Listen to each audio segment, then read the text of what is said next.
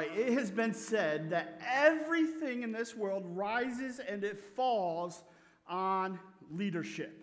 All right, over the last decade, we've seen the exponential growth of social media, haven't we? Let's just be honest, whether we like it or not, we've seen a huge growth in social media.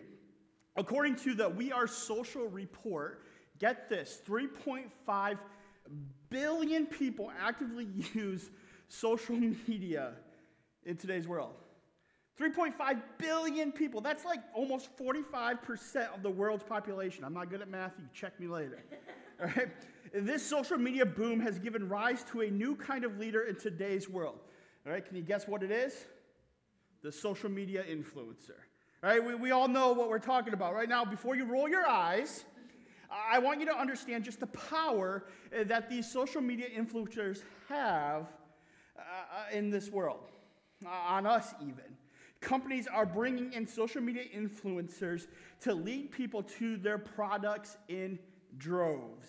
Right? The business intelligence platform Statista found that the entire influencer marketing industry is worth almost $21.1 billion.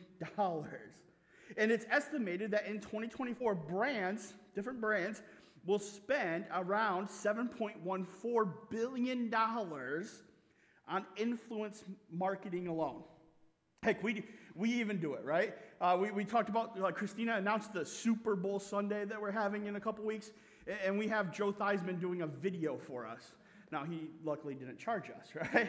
Right? But we all know all of this stuff going on with social media influence. Influencers can make anywhere from $2 for a post for about a product, all the way up to influencers who are demanding a little bit more than just $2. For example, soccer player Cristiano Ronaldo, I can't even say it.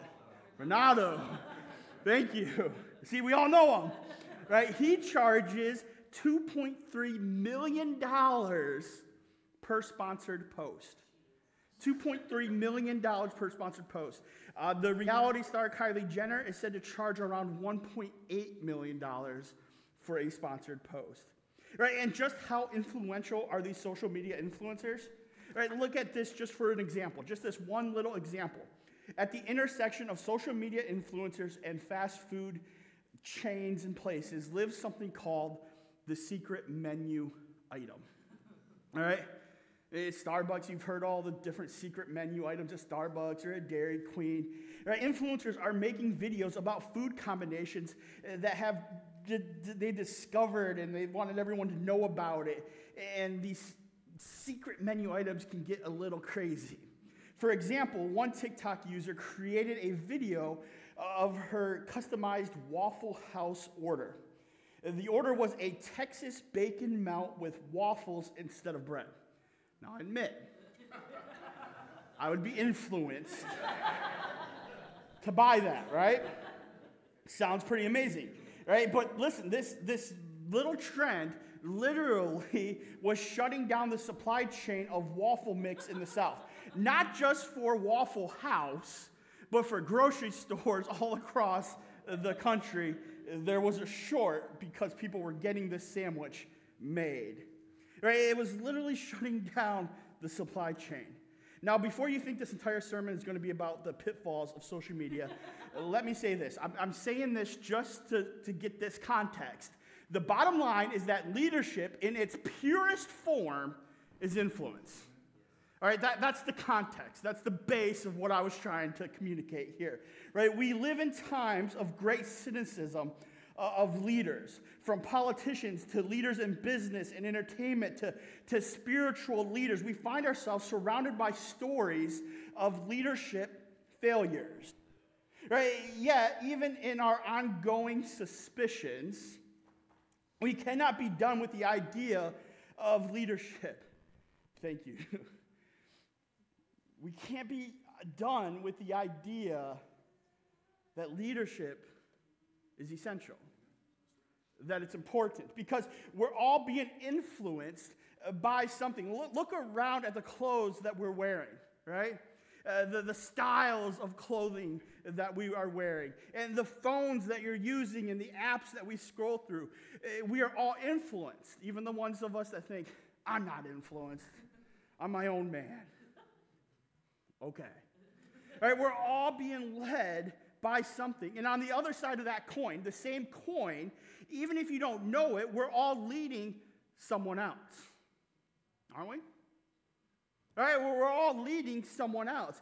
Every one of us has a sphere of influence, from the youngest of us to the oldest of us.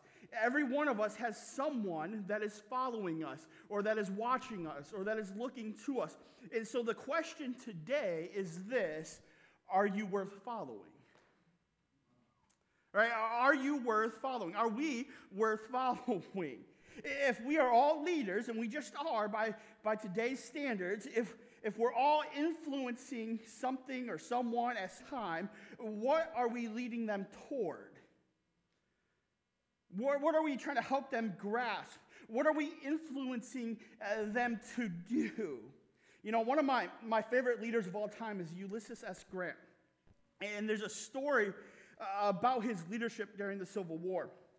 Before Abraham Lincoln, the president, put Grant in charge of the Union Army, the Union Army was following this pattern of going south into Virginia, into the Confederate Army territory. They would suffer a huge defeat, and then they would withdraw northward to conduct endless marching drills and meaningless grand reviews. They would do anything to avoid striking a serious blow at the enemy. They would avoid going south.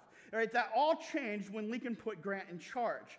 A journalist, Michael Keelan, describes the immediate impact the new general made on his army, who was conditioned for defeat at that time, as this journalist rode with them. He says this: in May 1864, a horrible two-day battle ensued, with many wounded burning to death when the woods caught fire. Right, the journalist, he kept on going. He said the fight was a standoff, but so costly to the North, a Union withdrawal was expected, just like all the others. And then on the rainy night after the close of battle, the weary soldiers of the battered Union Army were slogging along, believing they were once again going to retreat, and as they had done time after time again in Virginia since the very first Battle of Bull Run 3 years before. But instead, he writes this. He said, instead, at the crossroads, they encountered the muddy, unkempt figure of their new commanding general, who sat upon a horse, I imagine with a cigar in his mouth, who sat upon a horse, blocking the road north, directing the troops onto another field that led south and east, and eventually to Richmond. Right? I hear this story, and I picture General Grant sopping wet, sitting on his horse, mud up to the horse's stomach, a big cigar in his mouth, blocking the retreat. And I picture this, and I get excited. I get pumped up, right? This is the kind of leader that I want to be. This is the kind of influence that I want to have, one that turns people who are used to retreating back into the fight, who turns them back onward towards victory and towards a righteous cause, not just hanging their head. But here's the thing, Foundry Church. I wonder, am I more like the generals who were before Grant, kind of running away from the fight, busying myself with everything but actually achieving the goal, doing my best just to survive and leading other people to do the same, to survive instead of thrive? And so again, the question is how can I be a leader who's worth following? How can I be someone who's worth following? Well, not to surprise anybody here, but with most things, I think the answer lies in God's word. Right? And so if you have your Bibles, turn with me to Deuteronomy chapter 6. Deuteronomy chapter 6 is where we're going to be at today. Deuteronomy is in the Old Testament. Use the table of contents if you need to. No worries there. The Bibles that are in the seats in front of you, those Bibles you can take. We're not going to put the scripture up on the screen, just the reference there. So use those Bible seats in front of you. Those are free for you to take, to use, to give away, to have. Deuteronomy 6 is where we're going to be. And as you're turning there, let me just give you a little bit of context. Let me serve it up here. So the book of Deuteronomy is an interesting book, especially from the viewpoint of your pastor, right? Because this book is essentially a really, really long sermon. All right, read it in its entirety and be happy that I preach the length that I do. You see, the Israelites, through Exodus, through Leviticus, through Numbers, these other books of the Bible, have lived this extraordinary journey with God, this adventurous, abundant, aggressive life, the life that we're called to live, a forged life. And they stand at the door of the promised land that God was going to give them. They're standing right there. The journey is almost complete. They've almost made it to the goal. The battle, right, is almost won. But Moses, their leader, was not going to go with them into this promised land. Right? And so as he stands with them at the doorstep, in the threshold of this promise from God that went all the way back to Father Abraham, he gives them one last message. He gives them one last sermon. The people had followed him to this point, and everything was about to change for them. And Moses has one last chance to influence the people, the chosen people of God. And so he makes this farewell speech, his last sermon, if you will. The word Deuteronomy actually means second law. If you're taking notes, write that down. Second law is what Deuteronomy means. And that makes sense because Moses uses this last chance to influence the Israelites by retelling the story of God's people from their exodus out of slavery into Egypt, right? Out of Egypt. And up to their journey to receiving the Ten Commandments, the law. He's retelling the story, the retelling of how they got this law, this commandment with God. And so this is how he recaps all this, or what he says after he recaps all this. Chapter 6, verses 1 through 3. Read it here with me. It says, "Now this is the commandment, the statutes, and the rules that the Lord your God commanded me to teach you, that you may do them in the land to which you are going over to possess it, that you may fear the Lord your God, you and your son and your son's son, by keeping all his statutes and his commandments, which I command you all the days of your life, and that your days may be long." So verse 3 says this, it says, "Hear, therefore, O Israel, and be careful to do them, that it may go well with you, and that you may multiply greatly, as the Lord, the God of your fathers, has promised you, in the land flowing with milk and honey." All right, keep your finger right there. All right, so Moses, he starts this section of his sermon by saying, now that we all have received those commandments, the Big Ten, right? We know the law. Let me be clear. I've restated it. Let me be clear now. There is no way for us, there's no way for us to go forward into the promised land if we do not take with us obedience to God. Obedience to God must be taken with us, right? Moses has reminded them of every step of their journey, steps that their parents took even, right? They went out of slavery. They went through the Red Sea. They were running from the Egyptian soldiers. They went through the desert for days and weeks. They went to a mountain. They lost their way. They messed up. They struggled, and they wandered the desert for 40 more years. And all the while, Moses was in front of them, leading the way. And now when they're at the front door of the promised land, Moses says, "You weren't following me. Don't kid yourself. Don't mistake it. You weren't following me. You were following God." He's saying, you want the next couple of steps to go well for you in this promised land as you settle it, as you come into it and make it your own? He says, follow God, obey. You want to multiply greatly. You want to become a great nation like God has promised you. He says, follow God, obey. And he's saying, you want to live and you want to thrive. You want to put down roots in a land that is flowing with milk and honey. Follow God, obey. Forget about me. Forget about me, he says. Follow God, obey. And then if that wasn't clear enough, he says this in verses 4 through 5. Let's read it together. All right, and you're going to want to underline this in your Bible. Verse 4 says, Hear, O Israel, the Lord our God, the Lord is one. You shall love the Lord your God with all of your heart and with all of your soul and with all of your might. Now, this section of Scripture is sometimes called the all command because of the three uses of the word all, right? Very complicated, right? Right? So it's the all command. You shall love the Lord your God with all your heart and with all your soul and with all of your might. This has been Moses' secret Big Mac sauce from the very beginning, right? All along, this was his secret. Loving the Lord his God with all of his heart, with all of his soul, and with all of his might. The Israelites followed Moses because he was following God with everything, all of his heart, all of his soul, and all of his might.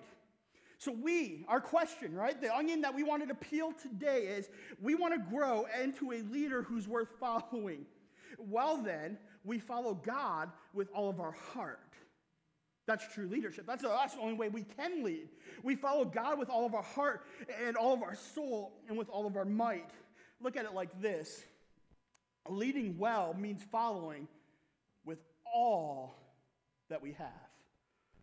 Leading well means that we're following with all that we have, with all of our hearts, with all of our souls, with all of our might, with all that we've got. And I'm going to repeat it until we get it, right? Right, let's break it down real quick. Let's peel this onion. Let's start with the heart. Right? How do we love God with all of our heart? You ever thought about that? It's a weird thing to think about, but everything, right? It flows from the heart. It all starts here, right? So to be someone worth following, we need to start with our heart as well. This week I was feeling a little sick, as many of us are, and my throat was sore. And I had a few headaches, and so what did I do? I go into we have a little medicine, I don't know, first aid kit thing, a bin, right? There's a little, I don't know what it's called, all right? We have a little bucket thing. I go in there and I take some of these like coldy zinc like things, right? And I'm like chomping them down, right? I'm eating them, right? You're only supposed to have like 2. I'm eating them, right? That's what I do, right? And then I pound some NyQuil, right? I don't use the little cup. I throw that away. I just, right? I get on top of it, right? Right? And all those things, they take care of my symptoms. They soothe my sore throat, and they ease the pain of my headache or body aches, and whatever else is keeping me awake at night, right? They ease it. But here's the truth. What I probably need to do is probably eat a little bit more vegetables, right? And maybe exercise a little bit more. Right, work on my overall health so that my body can actually fight off different things instead of me just kind of covering my tracks with zinc and vitamin D, right? But here I am, right, taking NyQuil. I'm thinking I'll be just fine as long as I can get through the night. I'll be just fine. Right, this is what most of us do, isn't it, Foundry Church? Isn't it, right? We treat the what? Yeah, we treat the symptoms, but do nothing about the underlying conditions. You didn't know you're going to med school today, right? And God knows this about us. And so he calls us to start by loving him with our whole heart. He starts by telling us to get to the root of the issue. I think that too far often we look at the external problems of us forging a lifelong reliance on God. Right? Why don't I serve more? Well, why don't I love the people in my neighborhood? They're just so annoying. Why don't I share my faith like we talked about last week? Why do I keep looking at pornography? Why can't I just get along with my wife? Why are my kids like, I just want to like elbow drop them all the time? Right? Why would anyone want to follow me when I am such a screw-up? When I have such a history? I just can't get right. Why would anyone want to follow me? But the truth is, these are just symptoms. They're just symptoms of a deeper heart issue. And that's not to scare us. That's encouragement because we can handle it. We can deal with it. We don't have to just keep covering it. Right? If we work at loving God with all of our heart and loving God with all of our will, our desires, our passions, our affections, those symptoms would be treated, or at least they're going to be put onto the anvil of forging a lifelong reliance on God, and they're going to be worked on. Now, let me zoom out. Right? Don't hear this and say, oh, I just got to love God and then my life is going to be perfect. No. All right? We love God and we live in His purpose. We do His will. We give Him our whole heart. And we are created to live in a purpose that He's created just for us as individuals. And we step into that. And we live an adventurous, abundant, yes, an aggressive, adventurous life. A life to the full like He's created us to live. Doesn't mean it's all going to be easy peasy lemon squeezy all the time. But it means that we're living in purpose. And we're living in tune with the power of His Spirit. That's what it means. Right? If we truly understood just how good God is, how much He loves us, if we truly know how wide and long and how high and deep God's love is, if we truly understand that the love that sends the Son, His Son, to die a brutal death on our behalf on a cross, if we truly comprehend that and we put that in the beginning of our heart and our work and our life, and just how we live, if we truly comprehend that, the reckless love of God, it would completely change us. Chains would be coming off our shoulders that are holding us down. Freedom from addictions would be achieved. Reconciliation that we never thought would even happen would happen. That one that we're praying for to know Jesus, and it just seems like they're never going to know that grace and that love. They'll know Jesus. Well, let's just be honest though. Right now, some of us, we kind of get this. So we kind of love God. And so we kind of follow Him. But if we truly love Him wholly, those other things, those symptoms, those other problems, they wouldn't seem so big, so insurmountable. Or at least we know that we can have the courage, not of our own power, but of the power of the Spirit of God to attack it, to step into it. Right? When we lay these things at the feet of God, a God who loves us, Foundry Church, so much as ours does, our heart can begin to heal. Things can go through the forging process. Right? This is why just a few chapters earlier, Moses tells the Israelites this in Deuteronomy 4, verse 39. Let me read it for you. Know therefore today and lay it in your heart, right? It begins here. Lay it in your heart that the Lord is God in heaven above and on earth beneath. There is no other. He says, this is our God. This is what Moses is saying. There's no other one like Him. There is no one who has ever been or ever will be or who will ever love you this much. So put it in your heart. Put it in your heart. Forge it in your heart that He is the one who has you, who holds you. Right? So look at it like this.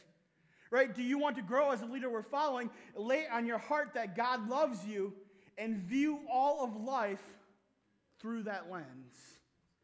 God loves you. And like we said before, He's proud of you. You don't got to be perfect for Him to love you. You just got to be trying. Right? Even if that trying is just kind of a falling forward, a stumble forward. Right? He's still proud of you. right?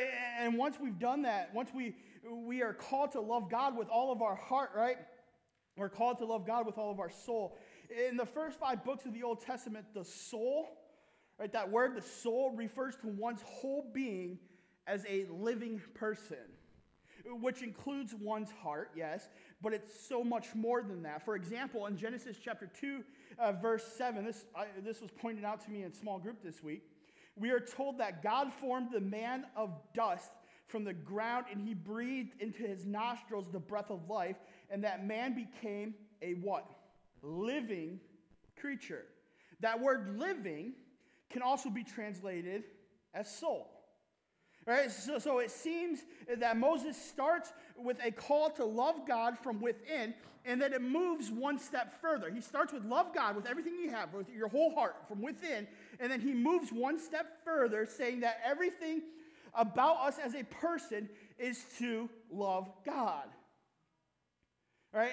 Your whole living is to love God. We are to love him how we talk. We are to love him how we work. We're to love him how we handle our resources and abilities and talents. We are to love him with the television that we watch. We are to love him with the music that we listen to, so on and so forth. So Founder Church, our entire being is this display, our entire outward being is to display that we love God. So again, the question, do you want to grow as a leader worth following? We got to start living like it. We got to start living like it. For 4 decades, Alonzo Stagg, do we have a picture of him? All right, this guy, all right, for 4 decades, coached football at the University of Chicago. They were the original monsters of the Midway, long before the stupid Bears borrowed that title, all right? For decades, during and long after Coach Stagg's heyday, you couldn't go too far on campus, the University of Chicago, without bumping into his influence. Not only did he lead the Maroons, that was their mascot, to 2 national titles in 1905 and 1913, but his football legacy includes a few things that you may have heard of. The huddle, right? The Statue of Liberty play, the outside kick, the T formation, which pretty much is the basis of all football plays now, right? The end around and the forward pass. In other words, this man, he practically invented football as we know it, right? Super Bowl Sunday in a couple weeks while we're eating soup, right? Thanks to this guy, right? But that's not his true legacy. When he accepted the invitation to coach the Maroons, to coach at the University of Chicago, he gave the university president an acceptance speech of sorts saying this. He said, "After much thought and prayer, I decided that my life can best be used for my master's service," right? His master's service in the position that you have offered. Alonzo Stagg coached until the age of 98. But he didn't just coach his teams. Right? He discipled them, just like we're called to do. Right? It's just supposed to be like we're supposed to be. A disciple of Jesus, a follower of Jesus who makes followers of Jesus. That's his legacy. Right? He offered his whole life to the love of God. Every play that he thought of, every signal that he sent in from the sidelines, every speech he gave at halftime, all of it was because of his love for God in his heart and then living, right, his living being. Right? He was a leader that was worth following. And finally, all right, after that, we're to love our Lord our God with what? All of our might. All of our might. Now, I think of that, and I think, okay, I can get that one, right? I can just might through it, right? I can do that. Right? I think this is the one that I got hands down. I'll just grit it out. But that is not really what God is talking about here. The word translated as might or strength in this verse usually functions as the adverb very in the Old Testament. All right, so sometimes it's translated as very. So the noun version that we see here only occurs in Deuteronomy. I know I'm geeking out here, right? I'm pushing my glasses up, right? I'm geeking out, but follow with me. So the word translated might and strength in this verse, it functions as the adverb vary, V-E-R-Y, right? In the Old Testament. And this noun, this version that we only see here in Deuteronomy and one other place, which itself is just a restating of the passage that we read. And that is in 2 Kings chapter 23, where we're told that King Josiah turned to Yahweh, another name for God, with all his heart and with all of his soul and with all of his might. So, if the word usually means vary, what would it mean to love the Lord with all of our variness? All right? Variness. That's what it means. That's the literal translation of what we're reading, right? Interestingly, the Greek translation of the word is power. Right? The Aramaic translation is wealth. And both of those may actually be pointing us in the same direction. For the strength of a person is not simply who he is, but what he has at his disposal. Does that make sense? Are we tracking? Right? Think with me. If Moses' call to love God starts with our heart and then it moves to our being, right? To who we like, to our being, could our variness, right? Literal translation, be one step bigger and include everything that we have been given? All of our resources, our time, our treasure, all that stuff, right? Our abilities, our family's abilities, right? Right, this means that the call to love God is not only with our physical muscle, but with everything that we have available for honoring God. So again, do you want to grow as a leader with following? Start giving like it. Right? God has given us all of a bunch of resources and of talents and of gifts and abilities and uniqueness. Right? He created you uniquely to be a part of his family, to be a part of his army, to be a part of a local outpost of his kingdom. You. So own that. Right? The way that you are, who he created you to be, your strengths, your gifts, your abilities, your resources.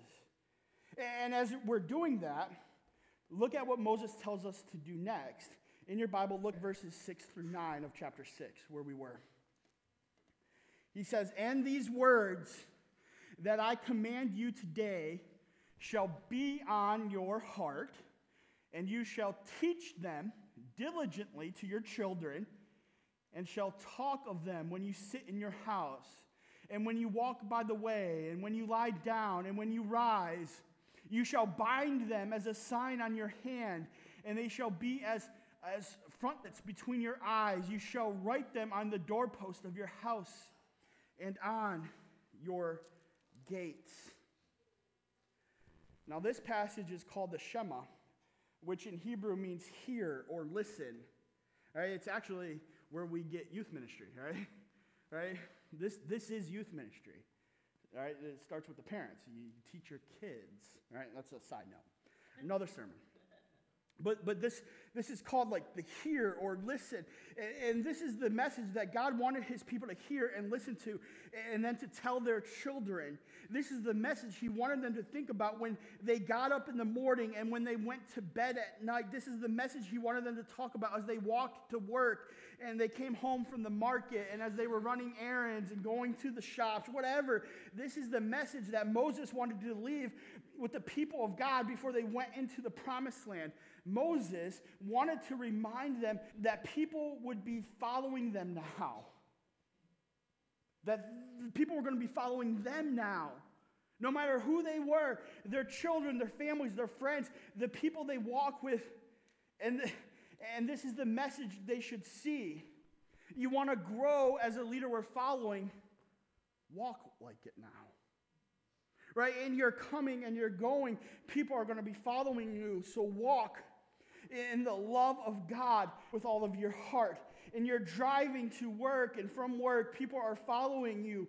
So walk in the love of God with all of your soul. And you're sitting around at the dinner table at night with your family. People are following you. So walk in the love of God with all of your might. Just your veriness, right? Everything that you have. and walk in the love of God, because no matter who you are, people are going to follow you.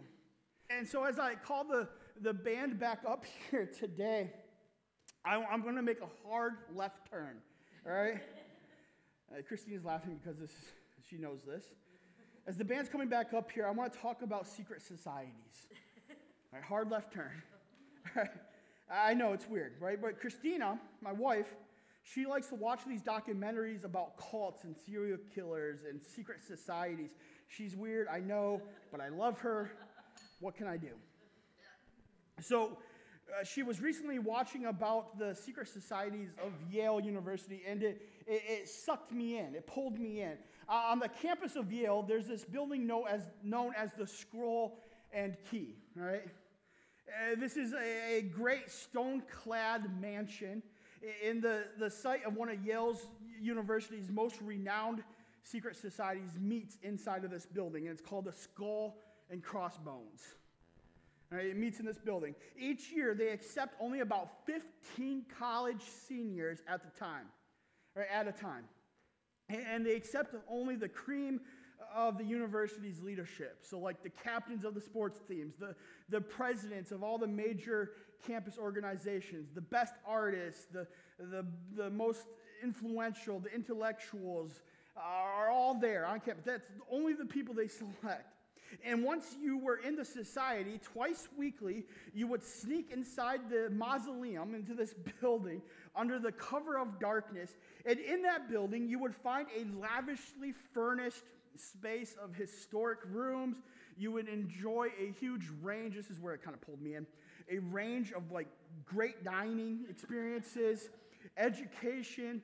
There was relationship building experiences. If you were a member, you would form deep and lifelong friendships and networks. You would sit at tables weekly with alumni that included U.S. presidents who would make trips back to the university, cabinet officers, generals, admirals, captains of industry across the planet. So I'm watching this thing, and I'm thinking, how amazing would this be? But I was struck by the greatest privilege each member had.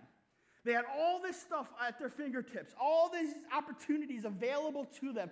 But there was one thing that really amazed me that they had. Right? If you were a member of this secret society, you got to choose the next individuals to join. You got to choose who would join you at the table, who would join the years and generations of this society. You are among the ones who got to sit around the table and decide who was powerful enough, who was going to be smart enough, who was just going to be cool enough to join the club. You were a key holder. You were a key holder to someone else's future. And this struck me, right? This struck me because at the risk of sounding too cheesy, aren't we members of a great group? Right? Aren't we people who are a part of something that includes deep friendships, learning, education, and even food weekly? Right, church, Foundry, we are a people who have access to the greatest and to the most powerful thing in this world, in this universe, and that is the love of God, which we can bind up in our hearts with our soul and with all of our might. And as we follow Him, we are key holders for not just someone else's future, but for someone's eternity. Man, I don't get it. All right? Listen, we're plan A, and there's no plan B. Jesus came into this world, our God came into this world, and He kicked death in the teeth. Right? He defeated death, and He says, you know what? I'm going to build my church. And you guys are going to be my church. You're going to be my hands, and you're going to be my feet. And you're going to go, and you're going to make disciples of all nations, baptizing them in the name of the Father, the Son, and the Holy Spirit, teaching them to obey these commandments as I have taught you. Right? To love the Lord your God with all of your heart, soul, and might. He says, you're plan A. You hold the key. You're going to hold the key. You are going to hold the key. If you want to grow into leaders worth following, then we have to walk in the love of God with all of our heart and with all of our soul and with all of our might so that we can hand out a key to the person that is following along behind us. Right? You have to be like Moses to lead people to the promised land and then give them the key to get in. And that's the love of God, the grace of God, the truth of who he is. Last week, when James was here, he talked about how we are responsible for inviting others, right? We're going through Forged, if this is your first week with us, right? Forged, it's what we are striving to be. It's our growth. We're focused on God's kingdom. We're owning our spiritual growth. We're responsible for inviting others into today. We're going to grow as leaders worth following. Right? That there's power, he talked about last week, in a single invite. And today, as we talk about being a person who's worth following, those things are so intertwined. Right? All of us have a sphere of influence. All of us have someone who's following us. All of us hold the key to a powerful and life-changing relationship with God. So as you take that little key that you're holding on to right now, that you got on your way in, I already broke mine. But you can get another one. Mine's just the top now. But as you take this key, or as you see the keys dangling on your keychain every day, I want you to think of that one person that you're going to invite. That one person that you know you're going to lead to the love of God. Think about them, right? They're probably popping up in your head right now. And this is the key, or the keys in your keychain, whatever, are going to be a reminder to be worthy of leading them, to love the Lord your God with all of your heart, with all of your soul, with all of your might, to grow in your love of God. Right? This key will remind you to invite them to Jesus. To invite them to a power that is greater than anything they can comprehend. This key will represent the one person God has called you to invite you and to lead for this year. Let's stand together and worship our God who gives us the power and the commandment to do this. Because it's not up to our abilities. He makes us leaders who are worth following.